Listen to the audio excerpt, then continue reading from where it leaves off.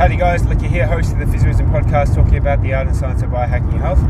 Today I'd like to follow up on my third part installment of opportunities and to give you specific examples of opportunities that have come up in my life and things that I had to do. I'll give you two examples of what's happened for me professionally that came about with saying yes and no, focusing on my strengths and weaknesses. It's always and. Now, in my early career being a physiotherapist, I graduated in 2007, started working with Symmetry Physiotherapy at the great guys there with Mark Round and Shay McLeod. And I was there for 7-8 years. And from a new grad up until this point in time, I'd really learnt a lot from the guys. So big tip of the hat to those guys. Now, being mentored by someone that is very entrepreneurial like Mark Round and very clinical like Shay, it gave me I said yes to everything basically. To hydrotherapy, I think the only thing I said no to was Pilates. Like, I wasn't interested in group Pilates at the time, which looking back may have been a weakness of mine, because not so much that Pilates is right or wrong, it's more so the group training atmosphere. You know, having an opportunity to be in a room full of people and knowing how to command the room. So if I had my time again, that's one of the many things that I would have said yes to. But other than that, I was very much yes. Okay, I had an experience with a special school called Rosman School for kids with disabilities. I said yes to sports physio stuff on the weekend. I said yes to professional development events. I said yes to the Australian Physio Association breakfasts.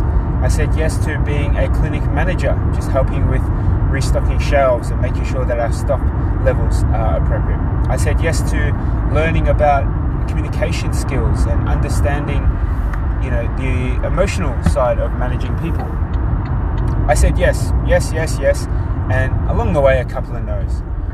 One of the first big examples of a yes was starting up a business, a new greenfields location with Mark, and this would be the foundation of my current experience. It was a clinic in Sunshine. Now, this was a medical centre location. It was on Hampshire Road, right in the middle of Sunshine, a rough and tumble type suburb at the time, and it's changing, and it was changing at the time, and it's well and truly gentrifying now. But I said yes, and I think a year later we opened up a second location in Tarneit, a new upstart suburb from their primary location around the Hoppers Crossing area. Now, I found a lot of great experience in starting up clinics, and looking back, I would have had my time again. There's things I would have done differently.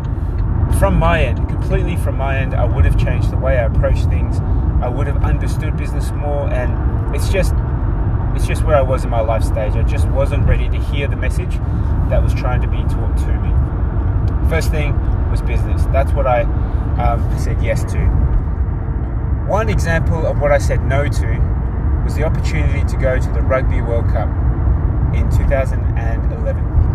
Now, it was around this time I had just started up the new clinic in Sunshine, and at this time it was about probably 6 months in, and I got the call for the opportunity to go to New Zealand. The New Zealand Rugby World Cup with Igalatahi as one of their physios, it would have been the best experience of my life, and for different reasons I chose to say no, and I'm not placing blame other than on myself. In the end, you're the master of your own destiny, and I said no. And that's one of the decisions that I will rue for the longest time, but I've taken the lesson, because I had made a decision to start a business, and from that experience it had helped me grow to where I am now. And it's always a cost-benefit analysis, because there's a benefit in running a business, there's a benefit in saying that you have a business, there's benefits in, from a financial standpoint, from self-development, professional development, and I paid the cost of those benefits.